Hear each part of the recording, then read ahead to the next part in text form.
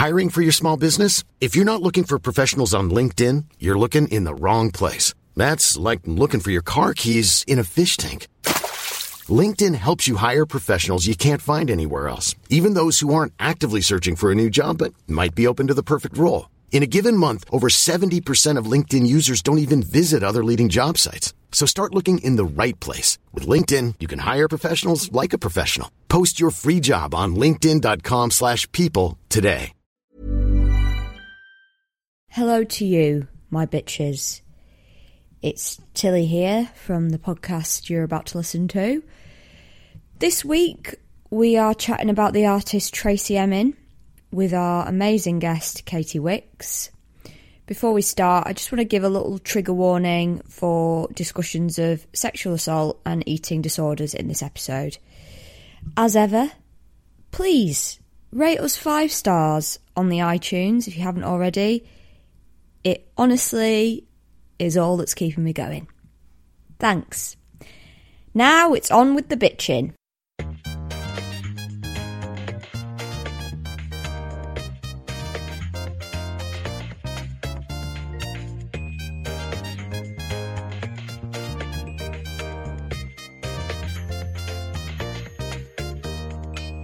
Here we are. Hello. Welcome back. Welcome back to Bitchin'. This is the podcast where we talk about people. And every week we talk about a different person. And sometimes we have people on to talk about people, which we do this week. I'm so excited. We have the wonderful Katy Wicks. Hello. And we are here in her house and she's made us tea.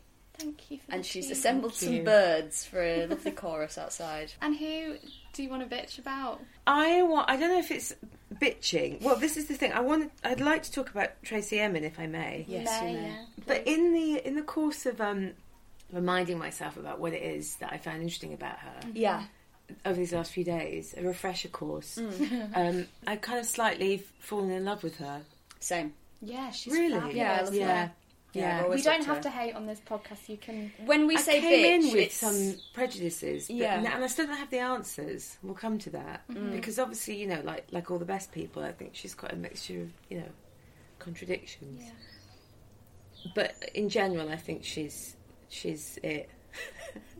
Yeah, she's, same. she's everything. The thing is, generally, like, when we say bitch, it's like we're bitching about someone, because I'm a massive bitch. I talk about all my friends. I'll talk about you guys that's later great. on, about what I think is going on there. Yeah, That's what it is Not more about than, like... me, though. No, never about No. you. I do it to your face. But yeah, no, I actively enjoy reflecting on where people went wrong. When did you... Same. When did you first... when did Tracey Emin first cross That's your a really radar? great question. So, it's quite a long answer. It's quite a sentimental answer, actually. My dad, who died maybe, I think it's coming up to a year, that's his painting there. So he was a really talented artist. That's incredible. There's like a painting of a woods, listeners, that I'm looking at, which is up on my... It's beautiful. What I like about it as well is you don't get frames like that anymore. It's like a gold ornate frame, and now, like, you know, modern frames are just these kind of You haven't got any. functional. Yeah. And I love the fact that it's a sort of, it looks like something from a kind of rococo. It shouldn't go in this flat, but strangely it does. It was always the thing we really bonded over when I was little, was painting and drawing. And he had all these books about old masters and things like that, and the Impressionists and all that kind of thing. And I was always really into it. It was something that we shared. And then when I was a teenager, when the Sensation exhibition happened, you know, the one that kind of made her famous and launched her. Is that the one with the bed? Yes, exactly. And it was all those people like Damien Hirst and Sarah Lucas and Rachel Whiteread and people like that. And I remember when I saw that as a teenager, I thought, oh, no, that's the kind of stuff I like from now on. It's not like stuff that my dad liked. So that was the first time there was like a separation of interests. So I kind of liked her ever since, because I think I identify her with rebellion, but also just originality and, you know, creativity. I just think she's really fearless. Yeah. Well, all of her work, just in case anyone doesn't know, is autobiographical artwork, and I guess it's really rare as well to just see, like, that bed thing where it was a construction of her bed. And to see a woman's kind of domestic setting, Yeah. but in such a chaotic way that we actually completely go, that's real. Do you know the story behind the bed? No. So, I rewatched her on the South Bank show, which I really recommend for anyone who wants an introduction to her. The bed basically came about because she was having this depressive episode where she'd gone out drinking, come back, and basically didn't get out of bed for 4 days. Wow. And past a certain point she was like, I'm either going to stay here and die, but if I can get myself to the kitchen and drink some water, I'll be fine. She said she crawled to the kitchen to get some water, came back and looked at the bed, and she said she went, that's it. Yeah.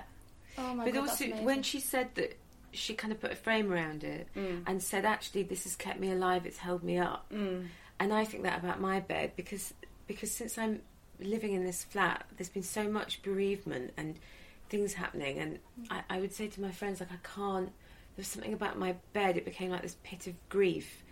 And when I heard her saying that, I thought, actually, no, it's like, it's holding me up and it's keeping me rested and safe. The first time I saw the bed, it was really funny. It was in Edinburgh, in that gallery there, the big one that's off the I only know it based George on Street. Venues for Fringe Festival. Is it near C Main? Number 30. C Main, R.I.P. It was really funny because so there was this sort of like guy in his 50s, the like a attendant guy. I can't think what you call them. Steward. Me and my best friend specifically went to see the bed, and we said to him which room's the bed in, and he seemed really sort of pissed off that that the bed was there. He's really like snobby almost. I think because he was just like a sort of guy in his 50s who just thought it was really disgusting that was in his like nice gallery. I love that. I think that's the point, I remember isn't thinking it? that, yeah. And the thing, when I finally saw it was only about 7 years ago, and I remember thinking it was actually not. It was quite tame. I was expecting something, so because of the fuss that was made of like the condoms and the cigarettes and the stains. But then actually I remember thinking, that could easily be times in my life. That's not that shocking. Yeah. It was kind of quite quiet, and I think it was just at the time. She always says that the fact that no one had done it before was also so key. People have made art from objects before, but I think no one had thought to put their bed in a gallery. Also, autobiographical stuff has been done before, but rarely from a sort of working class woman. Yeah. And so it just is an original voice, particularly in the art world, which is really elite. And I know someone asked her, why did you do autobiographical stuff? And she said, because I am better than anything I've ever made, which I thought also was I was surprised, because so much of it is about trauma and her kind of traumatic experiences. I was surprised that was such a kind of self-love position of actually wanting to represent herself because she thought she was worth that, like, value, and that's what she's made a decision that she like how art has value, she's got value in that. Yeah, I'm halfway through her book. It's kind of because I'm writing a book as well at the moment, and what I love about it is that it's like she doesn't hide the fact she left school at 13. It's not like well constructed sentences, but it's totally vulnerable. It's so honest. It's so real. But I remember when it came out, it was like 2005 or something. You might want to fact check that, but I remember there was one of those late review type things when they were reviewing her book, and this woman said, I wish it had been edited by someone that loved and cared for her. And I remember that really stung. I thought that was such an awful thing to say, and I think about it all the time when I'm writing in an autobiographical way. Like, I suppose the implication was like she's said too much, and that someone should have protected her.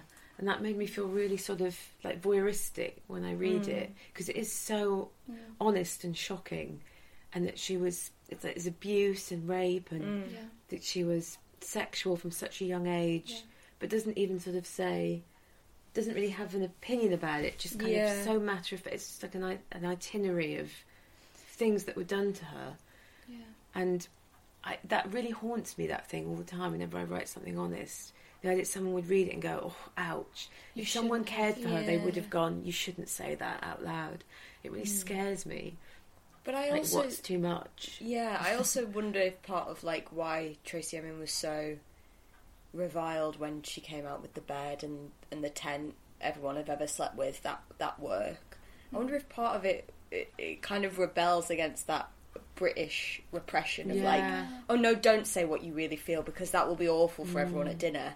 And it's like, no, actually, there is... Yeah. I think no one could watch an interview with Tracey Emin and think, oh, there's one of life's victims. Yeah, you watch, and she always says, my work won't be any good when I'm dead, which I disagree with, but I understand why she says that.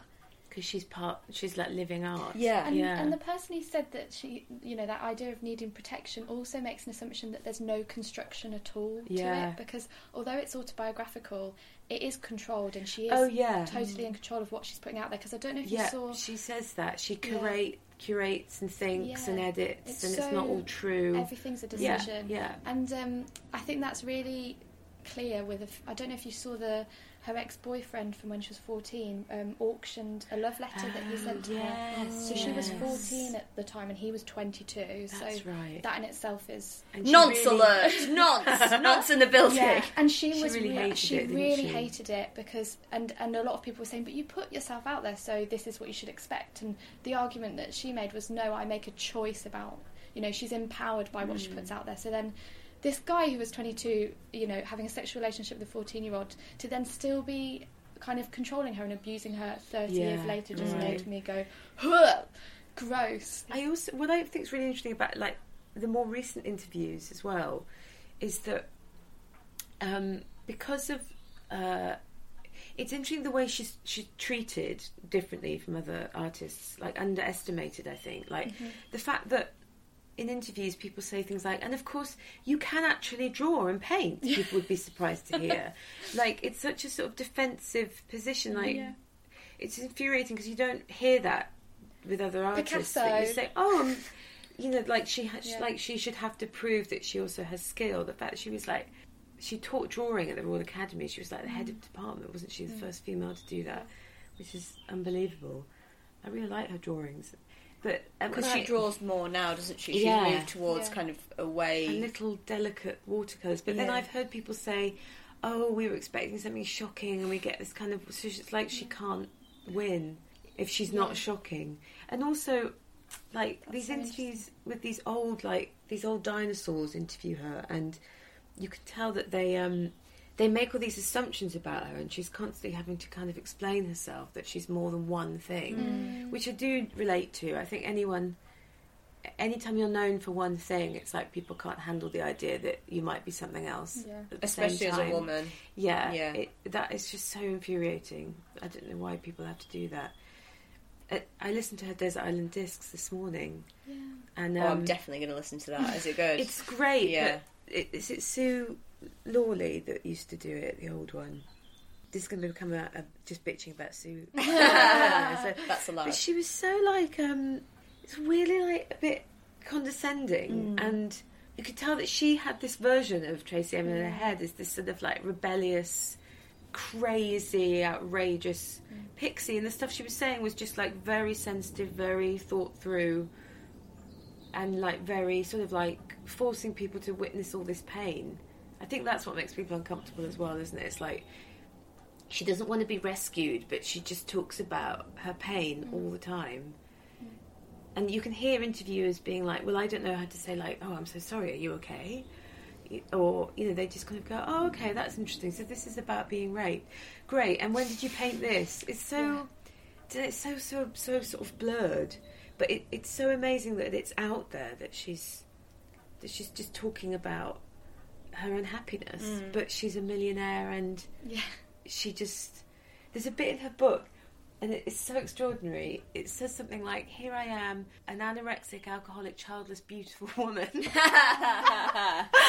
was just unbelievable. Like, I just haven't read many books by someone who's in that state. Yeah. It's incredible to me. It's interesting how ahead of her time she was as well, because she was talking... I saw an interview where she was talking about the Me Too movement, and she was saying it's so amazing that it's happened, but it's all I've ever been doing is saying, talk about your so trauma, true. become an owner of your trauma in order to kind of move on and find a way of going to the next phase of your life. And she's like, it's so great, that's now what's actively encouraged. And I bet, what I hope, and I wonder why she thinks her work won't have value anymore, is because she's trying to create a culture where actually it's okay to just talk about things that have happened to you and it not be an extreme and a shocking. And the reason she got so much profile and gets so much profile is because it still is quite unusual in our culture. But I wonder if her kind of hope is that it will become less and less provocative.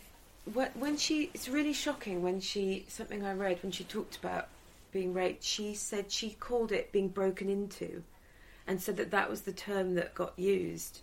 Oh, I was broken into last night, and that people went, oh, and even her mum went, like, this is what happened. When I speak to like old sort of glamorous actresses in the sort of 60s and 70s, there's a really heartbreaking thing sometimes where all their stories about acting in the 60s and 70s seem to end in, and then he locked me in the dressing room and felt me up, whatever, and they say it with this total kind of like passivity, the way my mum kind of used to, a bit like, that's what happened, that's what men do, matter of factness. My mum was always like, that's just what men do, darling, and like, it's terrifying. Even when she was talking about the violation, she said that because on the Desert Island Discs, Sue Thingy says, "Why didn't you report it?" And you just think, like, if you were like 13, you're working class, you're not even going to school, what part of your brain is going to know that something bad has even happened to you? Yeah. If it's so normal, I remember that feeling so clearly, like, of not wanting to draw attention to yourself, not wanting to like make a fuss. Thinking that you somehow probably invited the attention. Like, it's so maddening when people say, well, why didn't you sort of say anything? And she did. She said something to her mum. The fact she's saying that on Desert Island Disc, that's the response. I know. Is bonkers. Yeah. It's really... I hope we are moving away from that now. But also, I think what's amazing with the kind of the fact that she talks about her trauma is that kind of... I guess, trying to find the right wording of it. She's never... I think what people find disarming is the fact that, like you say, people expect her to be this, like, I'm Tracey Emin, I'm with blah, blah, blah.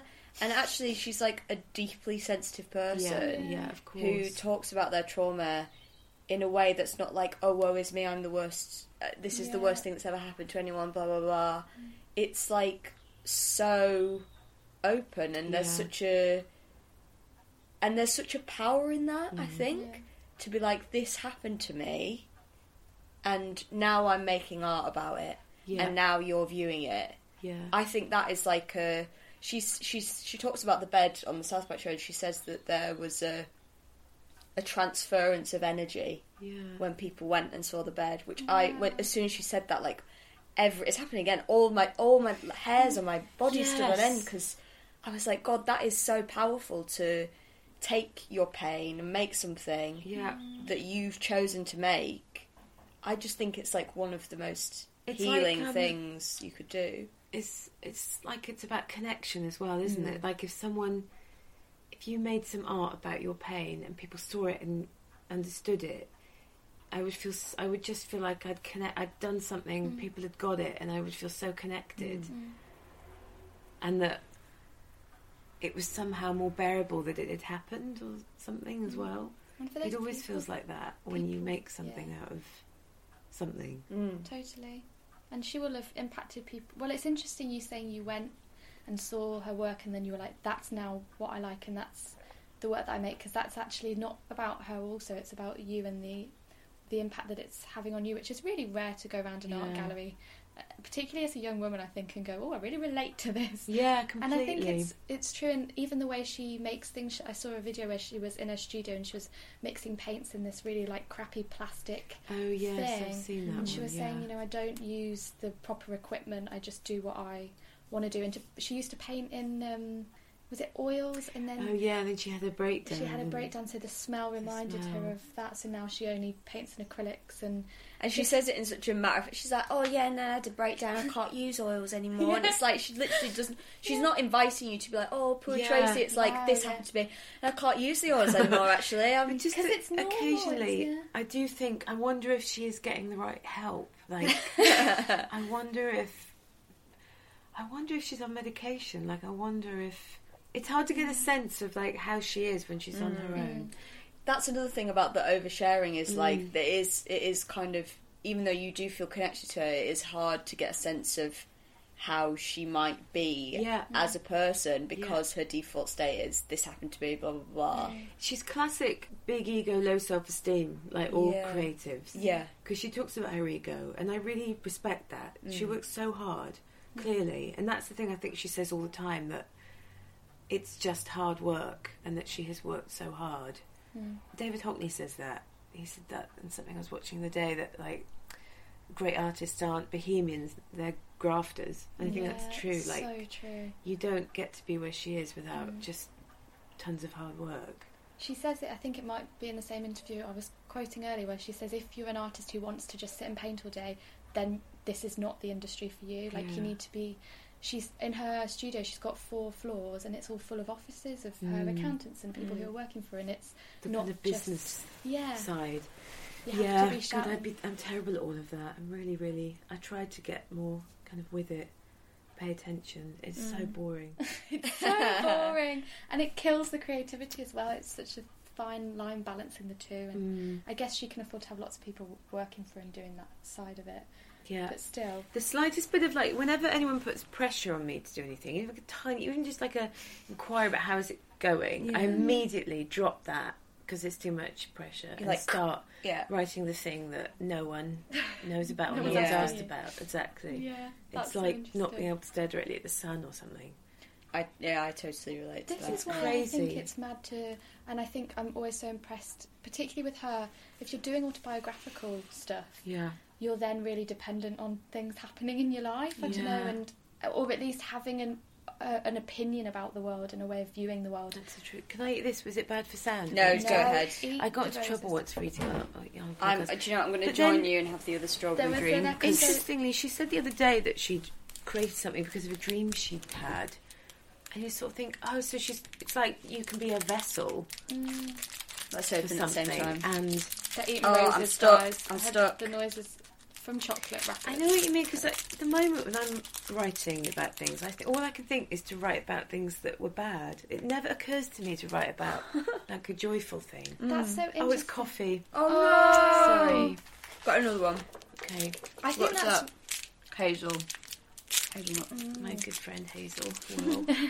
I think that's really human. My friend went to therapy the other day and she was told to bring 20 key moments from her life. And she brought them, and the therapist said, I didn't ask you to bring 20 key bad moments from your life. And I was like, whoa! And it implied that she's got a really negative way of looking, but I don't think that's true. I think that's what you assume, that the things that have had the most impact on you are the bad things and the negative things. Because if they're good, then you tend to have dealt with them in a different way than making a big picture like she does with a trauma. So I've started to think this is really bleak, but the most joy I get at the moment is things being over. Yeah. When something's been That's difficult fucking brilliant. and it ends, it's such a wonderful feeling. Yeah. Or like when some exercise is over. That's fair enough. You've done the thing and it's ended. Are you waiting for this to be over right now? No. Are you enjoying Brexit at the moment? I guess enjoy isn't the right word. I've become really good at swerving with Uber drivers and stuff. I've become really good at like taking the wheel, not talking about the driving. I meant swerving. Or with just with cab drivers in general, when they start talking about it, I can pretty much tell straight away, like which way the conversation's going, and just to keep the peace, I have a way of talking about it without getting into it. So I've become quite good at that. I always think actors are good at that. I always think actors are like... Was it you who told me... Well, probably avoidance as well, yeah. Avoidance, It's like that thing of like... I think a lot of actors can tell where a conversation's going. because it's like we've been in improvisations or scenes in which we can like hear someone's tone of voice that we're like, good at, like dialogue. Yeah, that we think this might lead into a question about this, or this might lead into them telling me that their brother is an extra in EastEnders, and that's the same as what I do. Is that why we're all really anxiety riddled, because you're always forward planning for like what's coming next in the scene of life? Because you're always like going scenario, where are they going with that, and you're planning for it, and that's what anxiety is, isn't it? Being like hyper prepared for all outcomes of everything. Yeah, like hypervigilance. Because Tracey Emin's come out and is being quite staunch about her opinion of not wanting to leave the EU. So she's like publicly. She voted Remain. She voted Remain, and she was on. Was it Andrew Marsh? She was on a show recently, reading out her letter that she's written to Theresa May and encouraging everybody to I haven't heard that. write letters, because she's saying she does so much work in Europe, and she's very proud to be British. Right. Her politics is really interesting because she. Yeah, it is. I think she's a neoliberal, essentially. As far as I can tell, it's her conservative leanings are. I think they're associated with the fact that she's got money. She's got money. Because she doesn't want to pay tax. That's the main thing. She doesn't want to pay tax, but also I think she's. I mean, her star kind of rose under New Labour, under that kind of... The idea of, like, rich people being philanthropists and them deciding what they did with their money, and I think that's a huge part of it. Yeah, I agree. I also think that people talk about her being this anomaly in the art world for being a Tory, and I think that's really misleading, because actually the art world is very wealthy and... Yeah, absolutely. It was last time I was in the Royal Academy... And then we were looking at... So did you have a painting? I did, yeah. That's my varnishing day framed invitation. So you had a painting at the Royal Academy? Yeah, so is it here? In the summer exhibition, no, I sold it. It was a nude. It was a bum. Can we see it? Have you got a... Was it your bum? I've got it. It wasn't. Was it Tilly's bum? I've got it on my phone. I'm so impressed. That's amazing. So last summer, not the one. It's about to start. What is it? Yeah, it's about to start again. I didn't enter this year because of various... Yeah, it was a huge deal, and God, amazing! Woo! Thank you. It was about 8 weeks after Dad passed away, something like that. So it felt really significant that he would have really loved it. If your origin of art came from... I mean, look at his work; it's amazing. It's so beautiful, that painting Dad did. It's like a farting bum. Yeah, I have seen it. Yeah. That's really so exciting. cool. It was in Grayson Perry's room, which was a thrill. That is if amazing. I ever meet him, that is amazing. You can see. So he chose it. Yeah, I think so. Grayson, that's amazing. I literally want to cry. That's the best thing I've ever seen. So for podcast listeners, can you do an audio description? So it's like a very beautiful back of a woman with like a voluptuous bottom, and then there's like a kind of like. Comedy fart coming out of the bum. It was called a little Trump. That's why I think it got in. A little Trump. It was like a pathetic attempt at satire. I love that's that. That's so cool amazing. because it's so beautiful, and then it's really funny as well. And it looks like Vandalus, like a classical painting that's been almost graffitied. I like that. I'm not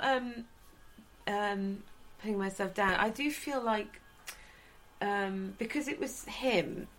He said, I want something funny and something which is about kind of the UK now. So, who knows? I feel like if it had been just a normal year, that I wouldn't have got in. If it was just based on skill. I think the fact that it was kind of amusing. I disagree. Helped. It was the mood. But that's art. Do you know who bought it? Yeah, it was a dude in Norfolk. Fair play to him. Hey, I'm Ryan Reynolds. Recently, I asked Mint Mobile's legal team if big wireless companies are allowed to raise prices due to inflation. They said yes. And then when I asked if raising prices technically violates those onerous 2-year contracts, they said, "What the f*** are you talking about, you insane Hollywood ass?"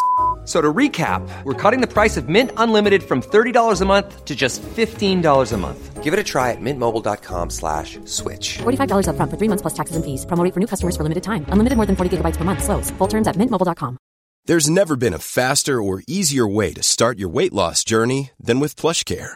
PlushCare accepts most insurance plans and gives you online access to board-certified physicians who can prescribe FDA-approved weight loss medications like Wegovy and Zepbound for those who qualify.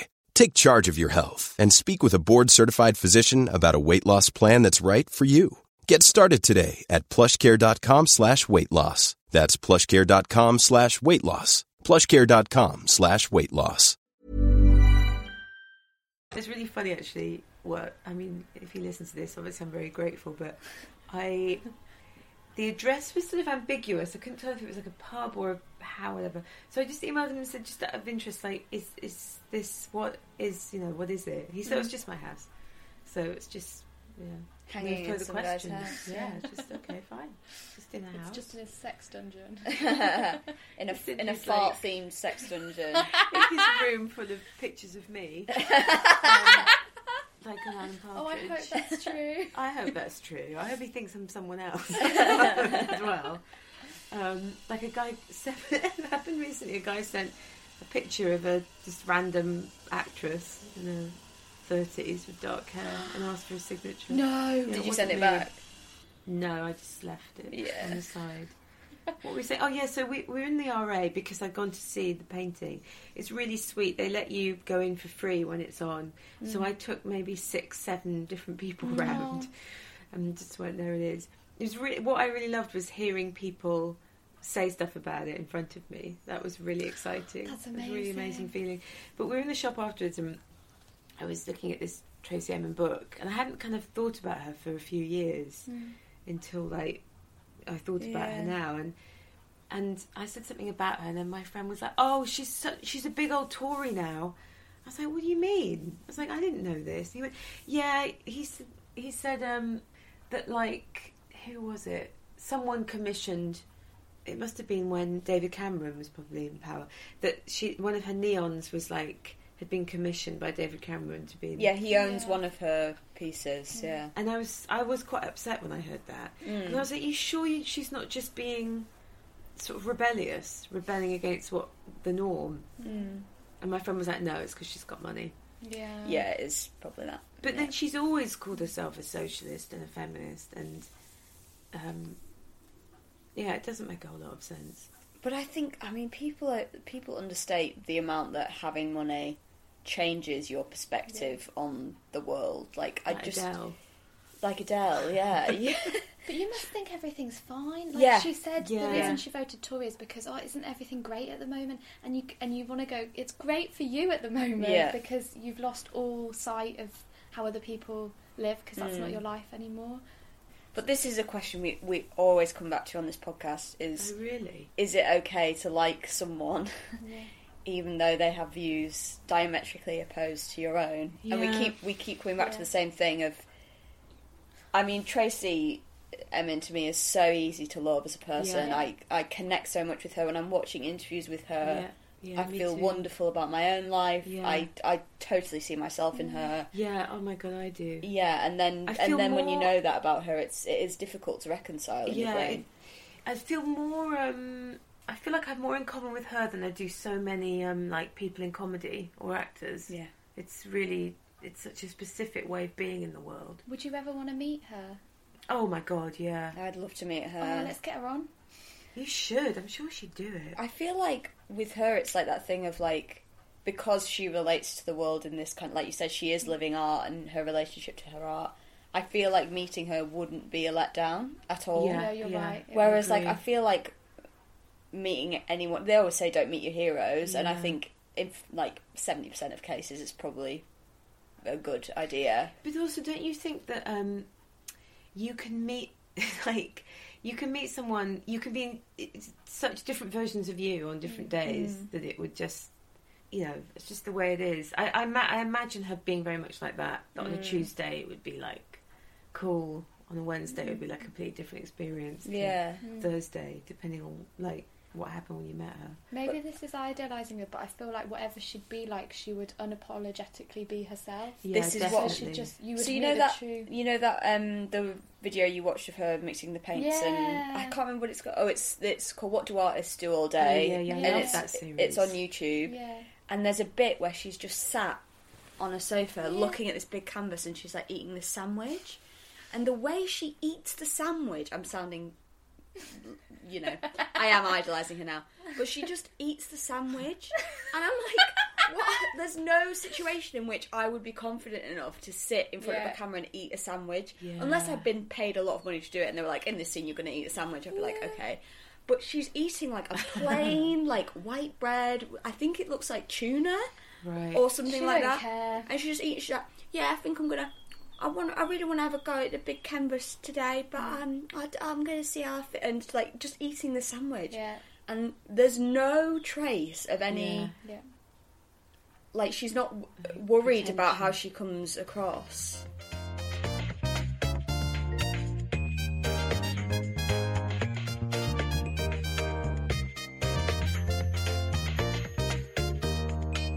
I love the way she talks about her body, like, now she's older. When she says that she does self-portraits, nudes, that she's kind of painting her old body, the sort of 20-year-old's body, and now she's in the 50s, it's a different body, and that she can't accept it. And Oh, wow. I think I'm going to be like that. Like, I really understand. It always feels like there's an age where you go, right, this is me, and then anything other than that, you're just like, no, this doesn't feel right. I kind of really understand that. Yeah, totally. Almost like you're kind of frozen in time, suspended. And she does have a kind of childlike quality still, doesn't she? Oh my god, yeah. It must be weird And as I well. think I'm always going to have that too. Yeah, and I guess you have this. We all have the same thing. If what you're doing, particularly if you're writing or you're painting, and it's autobiographical, then you have already preserved yourself at 21 or whatever. Yeah. So then when you're painting at 45 or painting for the rest of your life, you still have that solidified, timeless version of you at 21 that exists. Whereas most people, like, it's fluid and transient. You almost can't remember yourself at that age, or you've moved with it. But she's so preserved, isn't she, through all those different ages? Yeah, it's so true. It's weird. Like, sometimes I come in late at night. If I watch TV, I'll see myself. There'll be like a repeat of something I was in when I was like 26 or something. And it's weird because it's like a document of you aging. Yeah. And I'll look and I'll think, my God, like, I just had no idea. My skin is luminous. Like, all I remember is the insecurity, and to see it now, I just think, geez, I had no idea. I had no idea of, like, the power, the options, I had. But you'll do the same in 10 years when you look at yourself now. I try and think about that. She said something the other day. I was having a friend of mine who sort of is really into their Buddhism. Their kind of ideal. I was saying that in an interview recently, she said something as a kind of throwaway comment. She said, I just want to, as I get older, I don't want to eat. I want to have no needs at all. I just want to have no needs. I want to be really thin. I want to be totally alone and have no needs. And then my friend, who I think as a Buddhist, maybe their ideal state is to not have needs or to not have expectation, was like, yeah, totally, that sounds great. That was really... I was like, no, it's sounds wrong. inhuman. It's wrong. Yeah, I was can't sort of imagine thinking, no, not it's wrong. eating. That's all I focus on the every only day. joy, Yeah. really. But I guess it's interesting, isn't it? Because that state of anorexia is so, like, one of self-sufficiency and control and don't come near me. And it felt like that's what she was saying. Like, she just wants to be left alone and to do art. But it's interesting. It's sad. Did the person who was interviewing her respond? Because that's the Tracey Emin thing as well. Of here's a picture of my rape, and they go, okay, so tell us about the lines on it. He was. It was called In Conversation, and he's a sociologist. Is that a word? Yeah. It sounded wrong as I said it. Sounds impressive. He was interviewing her. I don't think he really responds to it. I don't think anyone would know how to respond to that. I think a good person would know how to respond to that. He didn't. But this is interesting about the kind of your relationship with your art. She said in I can't remember if I think it was the What Do Artists Do All Day, when she's basically talking about the fact that she has no relationships in her life, and that her art is the thing that sustains her. Yeah. And I think to anyone else, they might look at her and pity her. But I just look at her and I was like, oh, what a fucking great life. And I think I don't know if that's because... I see freedom, for sure, and I see power. Yeah. And doing what the hell you like. But does that necessarily mean that you're happy? Does happiness come with a price tag of you have to give up some element of control? Yeah. Well, it's like, can women have it all?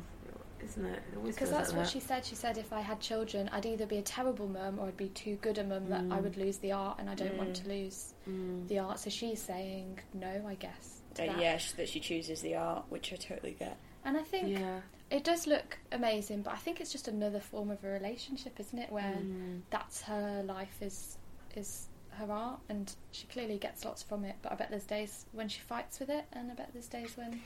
Also, I guess you can't, as a woman, you can't make those choices in a vacuum. It's always going to feel like I really hope it is her choice, and that it wasn't just like hiding disappointment that she didn't have children or she didn't. Yeah. It would be amazing, because I feel like it should be a shame-free, great, valid choice for all women. But it must be quite hard to separate what you want from socialisation, I guess. Oh, completely. And then society's view of women of a certain age who haven't married and haven't had kids. Yeah. There's like an artwork that's like, it's like a swan on top of the white block. It's the Black Swan story, isn't it? And it just Thomas says Mann humiliation on it. Yeah. And she was like just talking about it with like this slight smile on her face. Yeah. And that's what made me feel like, oh, this is like totally her choice, but she knows that she's reflecting what society thinks of women who choose not to have kids.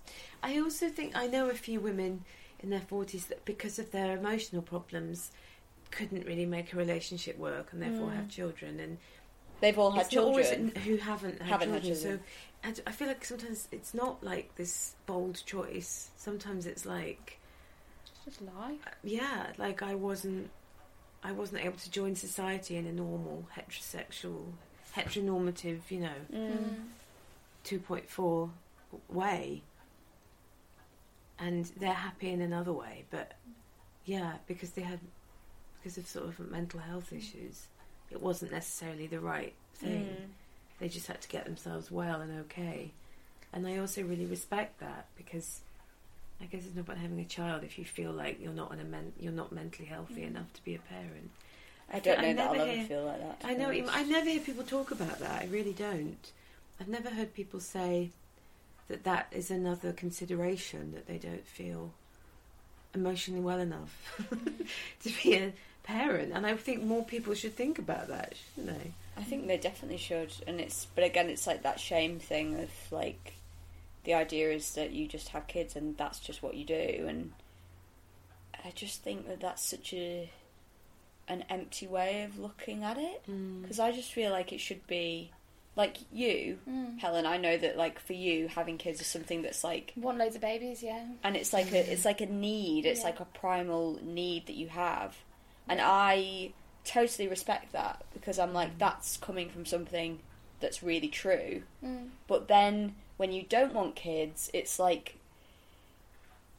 you think you know your truth, and then you read something or you see something, and because it's the absence of something rather than having something, it's very difficult to decide in your own mind if it is the right choice or not. And that fucks with my head more and more. It's the fear of regret as well, isn't it? Because it feels like it's a final decision. Totally. Isn't that? I think it's the fear of just having any bitterness, which is such a horrible emotion, and regret is a horrible emotion, and resentment, that would be awful. And the fear of being left behind as well. I always feel like that when like my friends from back home started having kids and stuff, and there's not a future in which I can imagine it for myself. I can't. It's not that I'm like, oh, that's totally like, I can't ever imagine a version of myself that's capable of it. But like, I just can't imagine ever sitting down and making the decision. Yeah. I also think that like that thing that Tracey Emin says, it feels quite either or. I think that I would take it, if I was a parent, I'd take it so, I feel like it would be all consuming, because I would just be so scared about screwing up the kid by not being there. I feel like I would drop everything. I think that's exactly what she's saying, is I would either be shit or I'd that's all I would do. Yeah, obsessively. in quite an obsessive. I think that's how I see it, kind of either or. She's also really, because I wouldn't want to be apart from them ever. Like, that would be it. And you probably feel a lot of pressure if you with Tracey Emin, that if you did script your kid, everyone will go, of course, because it's Tracey Emin's kid. Of course, they're off the trolley. Yeah, and she's also been an extraordinary mother, clearly. Yeah, as well. But she's really. I don't want to say victim of. I can't think of another way of saying it. She's victim of the fact that there's only one of her as well. Yeah. Like, she's representing so many things. I think if there was more women, visible women in the art world, there wouldn't be so much speculation around her personal life. It would just be coincidence that she's single and doesn't have babies. It's funny in some of these interviews with these old blokes, these kind of old gammony art world blokes, they treat her like, they sort of have a bit of a flirt with her. They always treat her like she's a little bit naughty and it's all a bit sexy, and she's all those things, but it also made me feel really protective of her and like, fuck off. She's so much more than that. Respect her. I feel like she's having to defend herself quite a lot more than so many other people of her age who are that established would have to. Is what it feels so like. And then, but it also, it's sort of, and the implication is she's brought it on herself somehow by making kind of slutty work everyone ever slept with. Even I've never seen it in the flesh, but from what I've read about it, it's like, as in, you know, being in a bed with. Yeah, it's in, so like, it's the names of everyone that she's ever slept with. So it's about intimacy. Including her family. And it's like a really, like, it's embroidered, and it's like, and the way it was written about in the press was like, it's a sex tent, there's dildos on the wall, and it's like, no, it's just like, it's a work about what does it mean to sleep next to It's a sex tent. It's a sex tent. It makes me think of, you know, the Frankie Boyle always says that thing, I'm sure I've mentioned this before on the podcast, sorry to be boring, but he always says that thing about when he says an offensive joke, those tabloid newspapers will always print the joke and then say how offended they were by it, and so therefore they get both, they get the titillation of the joke, and I think the same happens with Tracey Emin, where the fact they're calling it a sex tent, or however they've publicised that was just me, guys. I should say. Also, that. I keep hearing sextant, as in like sextant. The piece of equipment. What is a sextant? It's like a measuring thing. It's how you measure heights, I think. I thought it was a fountain. That looks like a photo. It's like a camera. It's like an L shape, isn't it? Yeah. And they put it on a stand. Those men in high vis. Yeah. A sextant. A sextant. But there is a real, like, people really want to be shocked by her. And I remember they were reading about the exhibition she did in Venice, which was the the Biennale, or whatever however you say it. And everyone was really anticipating what it was going to be, and then actually it was some watercolours, wasn't it? Yeah. And it got a really bad review, saying just that, by someone that I remember her saying she was really upset about. That it sort of said, "Oh, this is so tame. We were expecting like legs akimbo, pubic hair." The way she talks about pubic hair is really great, because she draws it, so much of it in. I really love that. Yeah. All her female nudes are really got a big merkin on them. Yeah, that feels really great. She talks about how she doesn't like being super explicit though with nudity, which again surprises people, I think. She won't graphically draw, you know, just the sexual body parts. She sees the bodies as a whole. Because I think it is that thing of, like, actually people think that she is this shocking thing, but she is actually incredibly sensitive. So I think that is the perspective that comes out. Yeah, she's not doing things to shock people. She's just drawing or making work that you can tell that it's her whole lifeline, that she'd kind of disappear if she wasn't being creative. Totally. And I know people like that, and I think people, unless you're like that, it's hard to understand that it feels like if you can't make stuff, you just feel so depressed. You feel like you have no purpose. It really feels like she's one of those people that kind of would die without being able to do her work. It feels like it's a total extension of how she copes. It's that thing of, like, I remember having a chat with my therapist about this, where we were talking about the fact that, like, people don't look at the role of creativity in their own lives and their own well-being. So Tracey Emin is clearly in this committed relationship with her art, and there are so many people who would benefit from that kind of relationship, but they don't necessarily realise it, or they haven't had the opportunity to develop it in their own life. And again, it's that thing of like, it doesn't have to be, it's the capitalist thing of, we think we have to do things in order to be successful, and if we do something and it's not commercially successful, then we failed. But really, art should be about your own relationship with yourself, and that connection, that making of something, I think is like... Yeah, it's quite a spiritual thing, isn't it, really? Is how I agree, like... But I really struggle to create when I'm depressed. I don't know if you struggle with that. It really depends, really, on the type of depression. What's going on. It depends on the weather, the internal weather. Yeah. I definitely suffer from a kind of perfectionist. Like, even if I was going to thought, I'll do some sketching or something, just... If it's not good, I scribble it out, and I watch my nephew do it, and he's sort of 7. If the shark isn't perfect, he just like gets really upset, and I think, oh, maybe that's something which is he's inherited. It's genetic. Maybe that's everyone's got that. But yeah, it's like having sort of compassion with yourself to make mistakes, I suppose, isn't it? If you're just creating for its own sake. That's what's wonderful about Tracey Emin in like the spelling in her work. The fact that she never corrects it, I think that's like kind of a wonderful quality. That it's really brave, isn't it, to be like that? I don't know. I wonder where she's got that from, because she doesn't seem to be willing to compromise on who she is, and she doesn't seem to be willing to sort of self-sacrifice or make herself smaller to have a more kind of pleasant time. I really admire that. I think that takes a particular... I'd love to be more like that. Less...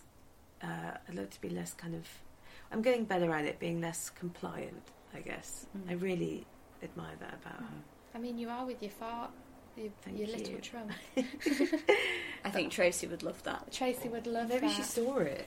She my probably God. did. She must have gone round. She probably did. Oh my God, what a thought. I mean, Grace and Perry, that's pretty big enough. He didn't only see it, he chose it. Well, it was in his room, the yellow room. I don't know if you saw it. It was so amazing. I mean, I've heard some people sort of say it's a bit... they find the exhibition a bit... I don't know what the word would be. I suppose it's a bit middle class. Right. The whole thing, I guess. I mean, I think it's amazing because anyone can enter, and everyone does all over the world. I can't wait to go this year. Is it just drawings? No, I've never been. It's all, you'd love it. It's all mediums, so it's always, it will be on this summer. I think it's June till end of August. Okay. It's been going for 200 years or something. Wow. So the Varnishing Day is this huge tradition. I guess they didn't do it anymore, but in the old days they would have literally varnished. And then there was this huge... there's a church service where they bless all the artists in St James's, which is left over from the 1800s. I couldn't go because I was filming that thing, that horrible that show I don't like filming. And I think that's when I decided I had to get out, because the idea that I couldn't be at Varnish, I couldn't get blessed because you were having of that to be fucking some mediocre show. I was like, this is like the universe telling me they It's don't belong time, here. yeah. I belong in St James's, so I never got my blessing. So, maybe she can help. Yeah, I was going to say, help a girl she out. can help me get my Come and blessing. bless her. Imagine Tracey Emin blessing you, or like being the officiant at your wedding. Amazing. I would buzz off that. That would be amazing. I wonder if you spent time with her, whether you'd end up sort of rescuing her, or whether she would be rescuing you. Yeah. Like, it's really hard. I reckon. It's hard to tell, isn't it, with these people? My friend had it with Maria Bamford recently, who met her and said that she was actually very she had to comfort her. It's like, it's so fascinating, because it's like we were saying earlier, you can't tell, because because not that the vulnerability is performed, but you also know there must be this really functional person there. Otherwise you wouldn't know their name. Yeah, exactly. Yeah, totally. You have to get out of bed, get your pants on the right way, and get out and do things. Yeah. Don't you? You have to be functioning. So it's hard to tell, but maybe like we were saying, depending on the day of the week, you'd either come across as like, I mean, I can swing from real like grandiosity to sort of like just wanting help. Yeah. It's such a sort of, I don't know, I just assume that's normal. I don't think it is normal. But then I know some people, unless they're hiding it, who seem they seem very steady. Yeah. And they don't seem to have these big... It's all a performance, I reckon. I think so, or they're kind of dead. Yeah, inside. they're dead emotionally, yeah. Yeah, they've cut off from the world. I think they're all male. artists... Oh, they're men. Are they just men? Yeah. Both, So probably. many male friends. You've who been are just spending like... too much time with your male friends, that's the problem. Cut them out. Yeah.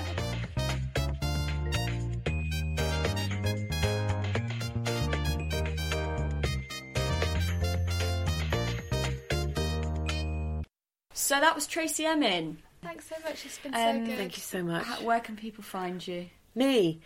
Are you on the Twits? I am on Twitter. I find your tweets very amusing. Oh, thank you. I had one.